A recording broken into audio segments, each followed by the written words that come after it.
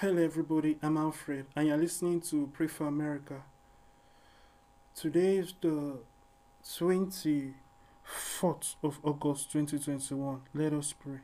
In Jesus' name.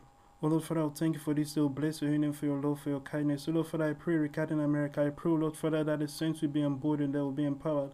They will rise up and win souls in every look and cranny of America. In the name of Jesus Christ, I pray, oh Lord Father, for a passion for soul winning will be burning and will be alive in the hearts of Americans in the name of Jesus Christ. They will stop being selfish and thinking about just what God can give them and how God can bless them. But they will start thinking about blessing others. They will stop coming to the presence of God or to church to have fellowship with God with just what they can get from God, what God can do for them, but rather with what they can do for God.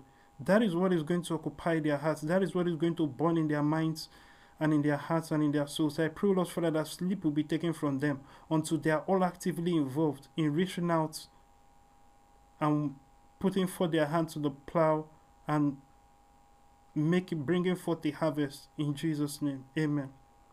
Thank you for joining me with that prayer. Remember to check out alfred.vip. Don't forget, may not always to pray and not to faint.